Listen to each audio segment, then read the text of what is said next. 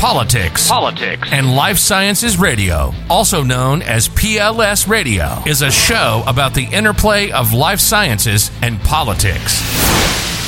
PLS Radio is hosted by Dean L. Finelli, PhD, an intellectual property attorney in Washington, D.C., whose practice focuses on issues connected to the life sciences industry. PLS explores cutting-edge topics involving the biotech and pharma ecosystems, political and governmental policy issues affecting the biotech and pharma industries, and much more. PLS guests include scientists, business, medical professionals, media personalities, newsmakers, and political leaders. Politics and Life Sciences Radio is your place for hot topic discussions and real news in the life sciences industry.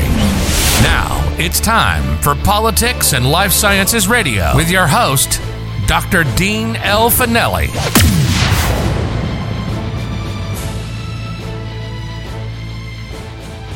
Good afternoon, and thank you for joining us today on Politics and Life Science Radio, where we talk about all the issues in the life science industry. This is Dean Finelli. I am very excited today to have as our guest Mr. Prashant Yadav. He is a senior fellow at the Center for Global Development.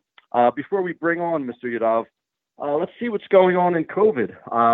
The virus Omicron data is coming in, seems to be, we kept hearing about a milder version, and certainly we don't want to say it milder means not serious, but it does seem that when we look at this variant compared to the Delta variant, it is milder in the sense that less people are winding up in the hospital, less people are winding up severely sick. But that said, unfortunately, Omicron, because of its mutations, particularly on the spike protein, has reduced the efficacy of the mRNA vaccines, the two-dose vaccines, without the booster. So to be clear, the mRNA vaccines are effective against the Omicron variant, but it's after you get that booster, that third shot. And that's very important. When we look at the statistics here, or the data here, it looks like after that third shot or that booster shot of the mRNA vaccines, effectiveness goes back up to about 90% when we're talking about preventing severe disease, preventing hospitalization. Now, without the booster shot, if you just, under the current definition of fully vaccinated, meaning you have your first shot and you get your second shot about a month later, the efficacy or effectiveness of the vaccines keeping people out of the hospital against Omicron drops to about 50 to 60%. So you do get quite a bump by getting the booster. So certainly we encourage people to go out and get the booster. The CDC is also modifying some of its information. It told pharmacies to give a fourth COVID shot to immunocompromised patients. Now, when we think of immunocompromised patients, we know high-risk patients. When we first started, we heard about comorbidities, people with obesity, diabetes, kidney disease, etc. Were at higher risk. Those individuals would not be eligible for a fourth shot. When we're talking about this fourth shot, we're talking about immunocompromised people that are having cancer therapy, chemotherapy, or taking drugs, or for some reason have a depressed immune system that's not allowing them to generate that robust immune response. So those people are the ones that would be eligible to get this fourth shot. And, that's why I'm very excited to talk to our guest today, Mr. Prashant Yadav, because, in the developed world, especially in the U.S., when we look at Europe, when we look at certain countries in Asia like Japan, their access to vaccines is, almost taken for granted. Early on in the U.S., there were lines to get those initial shots. But, as we look at it now, to get boosters, access is pretty readily available. Most people are not having problems scheduling to get these boosters. But, we know this is a global pandemic. We know that these variants that have popped up, particularly Omicron, particularly Delta, have arisen in sub-Saharan Africa, as it appears. And, much of these sub-Saharan Africa, a lot of other developed countries, access to the vaccines generally is really not as available as it is in wealthy countries. And even more importantly, when you talk about the mRNA vaccines, which really are maybe not the most effective, but at least at the top of the list, those vaccines also are not available in many developing countries. So it's really interested today to get the perspective of our special guest, Mr. Prashant Yadav. As I mentioned, Mr. Yadav is a senior fellow at the Center for Global Development, an affiliate professor of technology and operations management at INSEAD. Yadav's work focuses on improving healthcare supply chains and designing better supply chains for products with social benefits. He's the author of many peer-reviewed scientific publications that have been published in The Economist, Financial Times, Nature, and BBC. So we're really lucky to have Mr. Yadav's expertise on the show today. Prashant, thank you so much for joining us today. Thank you, Dean. Pleasure to be here.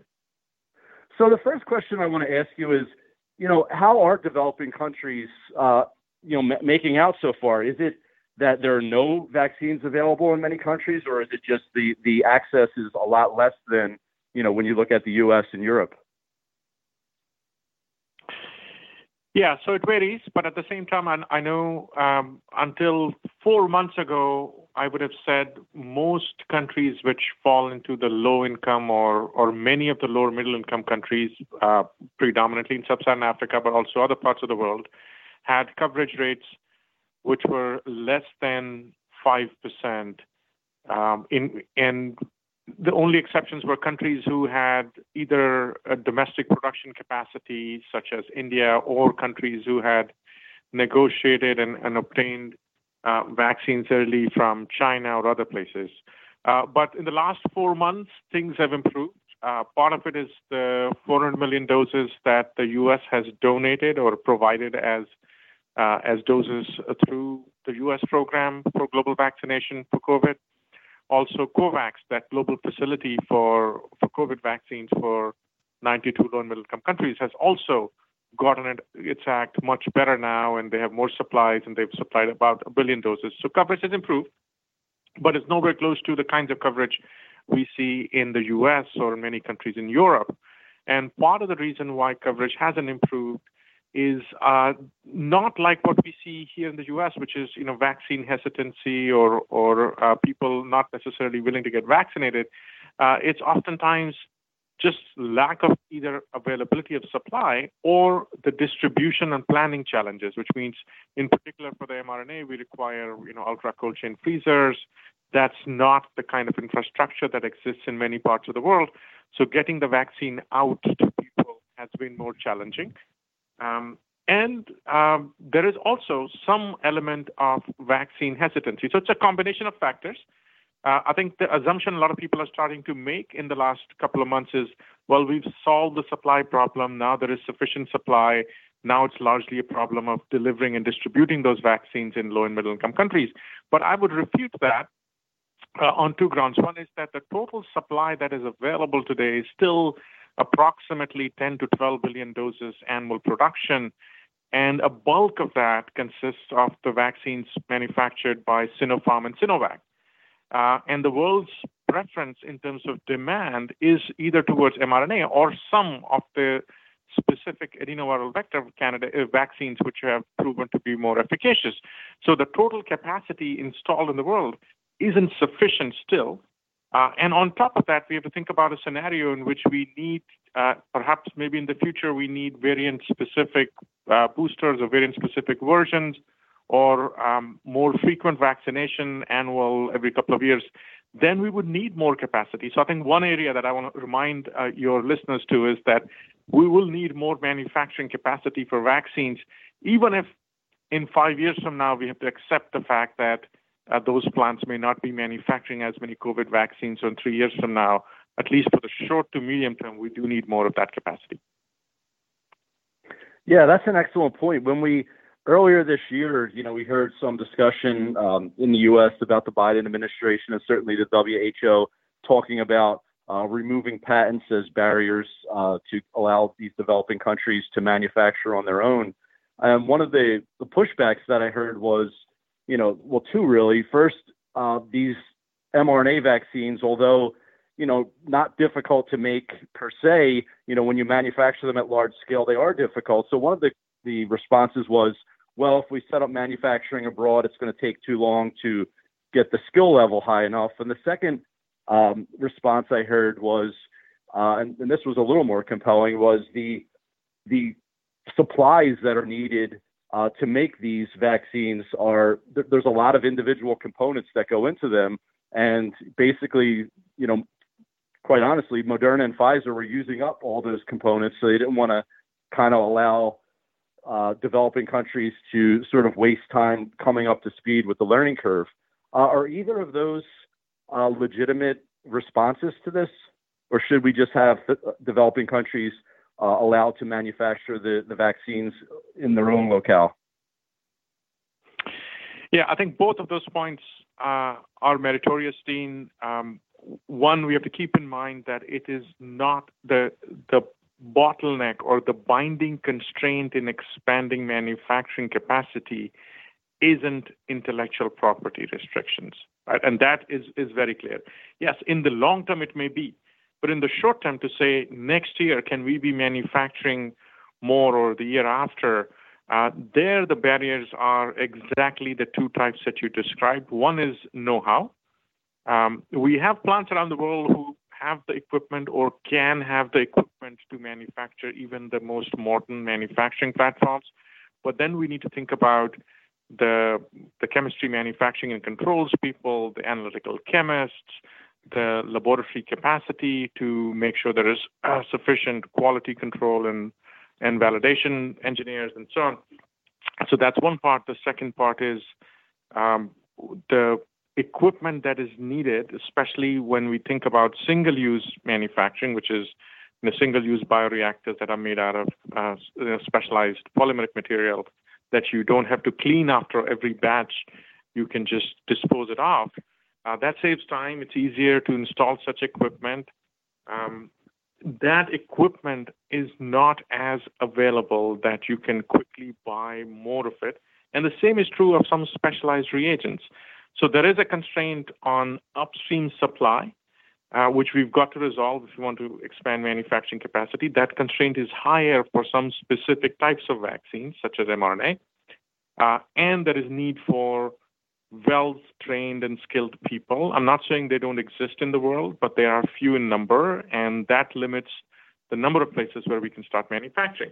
That said, this shouldn't come in the way of us thinking about what should be the manufacturing network of the future. It may not help us for solving today's COVID vaccine needs, but for future, whether it's COVID or perhaps even for preparedness against future pathogens, there we do need to look at a more distributed manufacturing network. Once again, distributed manufacturing network does not have to be equated to freeing up IP completely. There are many other models of achieving that, such as through voluntary licensing, through partnerships. And I think that's where we need to focus our efforts to get this going. Yeah, and that brings up the point that I wanted to bring up next about, when we think about these vaccines, there was a lot of, nationalism. I mean, certainly in the U.S., taxpayer funding went to developing some of the vaccines and certainly with the purchasing the supplies. And similarly in Europe, so there was this idea that, okay, we paid for it, let's immunize and vaccinate our people first. But when you look at what's, especially with these last two variants, Omicron and Delta, I mean, that's really a reminder that, look, you could do what you want in the U.S. If a variant pops up in South Africa or in another developing country where vaccines aren't available, it's going to wind up in the U.S. anyway. And now we know Omicron is, probably more than 99% now, if what I read is correct, in the U.S. Looking back on this, what approaches, could we have taken, as you mentioned, with distribution and supply chains to kind of mitigate some of these issues with, variants popping up? What would we learn from some of the mistakes that we may have made in distribution and supply chains of the current vaccines? Yeah, Dean. So firstly, I want to reiterate what you said about vaccinating everyone in the world and how important that is, even if we care largely about self-benefit, right? So typically the way we've heard this argument is that if you have altruism and you care about people far away from you in a different continent, in a low-income country, then you should think about vaccinating them. But that wasn't necessarily clear that it would also be the best thing to do if you are a very self-interested individual, right? But what has become clear from the two major variants that have come out is that even if we are largely self-interested in protecting our own population, even in that case, it is important for us to ensure that vaccination coverage is high in other countries in the world who on their own are unable to either access supplies or run their vaccination programs effectively. That means we need to go back and look at what could be done, what could have been done better, and what can we do even now, for the future. And two ideas emerge from the way I think about it, one of which is the supply system needs to be much better coordinated across different countries in the world, in particular the G20 countries, which is where most of the production of vaccines currently occurs, so that if it comes down to scarce input materials, bioreactors, single-use equipment, all of these things, there is a coordinated way of doing it, which takes into account the fact that our objective is not just to maximize the vaccine availability in our own immediate geography, but to protect the global population, which in a way protects us, given that we've already, vaccinated our own population to a certain degree. So that's one, which is having a coordinated task force, some mechanism of coordinating key input materials and supplies. The second is, if you accept the cynical view that countries will care about their own population first, so whatever they produce, they will like to use as much of that to vaccinate their own population. We saw that in the forms of export controls, whether of different types in India, in the US, in European countries. Then it begs the question, why not locate future manufacturing sites for vaccines in countries which have small populations? So that even if imagine a site which has a plant that makes 1 billion doses of mRNA vaccine and that country's population is 5 million, even if they take 2 doses for every single citizen of that country, they would still end up exporting 990 million doses of that vaccine. And the footprint required to manufacture large quantities, in particular of the mRNA, but also other vaccines, is not that large. So you could make it in Singapore, you could make it in Seoul, you could make it in Panama City, you could make it in many places which have smaller, or Luxembourg, smaller populations, so that even after engaging in quote-unquote vaccine nationalism and keeping it for their own population, they would still end up exporting a bulk of the production. Yeah, they're really great points. We are talking, Dean Finelli on Politics and Life Science Radio. We're talking with Mr. Prashant Yadav, who has worked closely with multiple country governments and global organizations in improving supply chains for medicines and health products. Yadav has been a policy advisor in many roles, particularly a strategy leader of supply chain at the Bill and Melinda Gates Foundation, chair of the Market Dynamics Advisory Group of Global Fund, co-chair of procurement and supply chain management at Rollback Malaria Partnership. So really great to have Mr. Yadav with us today. I know you're busy, Prashant, but the last question I will ask you is, you mentioned that things have been improving in developed countries over the last 4 months. Where do you see things going over the next 6 months in the developing world? Will we be in a position where we have a large chunk of developed countries, maybe 50% vaccinated, or will we still be sort of playing catch up? So the target that we here being the global collective of people who work on improving vaccine access globally had set, including WHO, was around 60%. We're nowhere close to that target. But we can get to that target of 60% in all countries around the world if 3 things, in my opinion, can be put in place. One is similar to the U.S. effort in donating excess vaccine doses. We continue with that. We make sure that it's not just the U.S., but other countries in the high-income bracket, such as many countries in Europe, join the U.S. and do similar commitments. The second is COVAX, the global facility for providing not just vaccines, but also vaccine delivery equipment and other ancillary supplies. That is fully resourced. They get what they need. They get the political support that they want. And the third is planning at the country level, right? It's not just about hard infrastructure and vaccine supplies. Sometimes it's the soft infrastructure. It's the people, the vaccine administrators, the people whose job is to do safety monitoring and moving at the last mile, the monies, the salaries, the per diems, the budget for adding fuel to that vehicle that transports. And those are the things where sometimes the system breaks down. So ensuring that we have a right plan to do all of these activities and a resource plan, that can get us to that 60%. It's very doable, with the caveat that we have uncertainties around what future variants will mean and efficacy of current vaccines and so on. So with those uncertainties, I think it's still doable. Prashant Yadav, Senior Fellow at the Center for Global Development, thank you so much for joining us today. It was really tremendous information. We talked a lot on this program about vaccinations in the U.S. and Europe, but it's very good to have that perspective and really important. As you mentioned, in these developing countries, most we're well below where we need to be.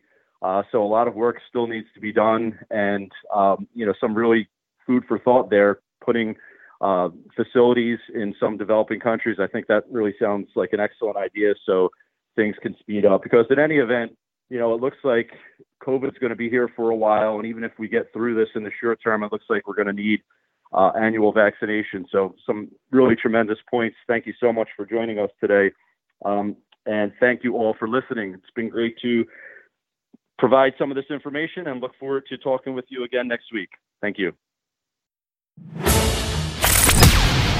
Thank you for listening to Politics and Life Sciences Radio with Dr. Dean L. Finelli. For more information, check us out at facebook.com/politics and life sciences.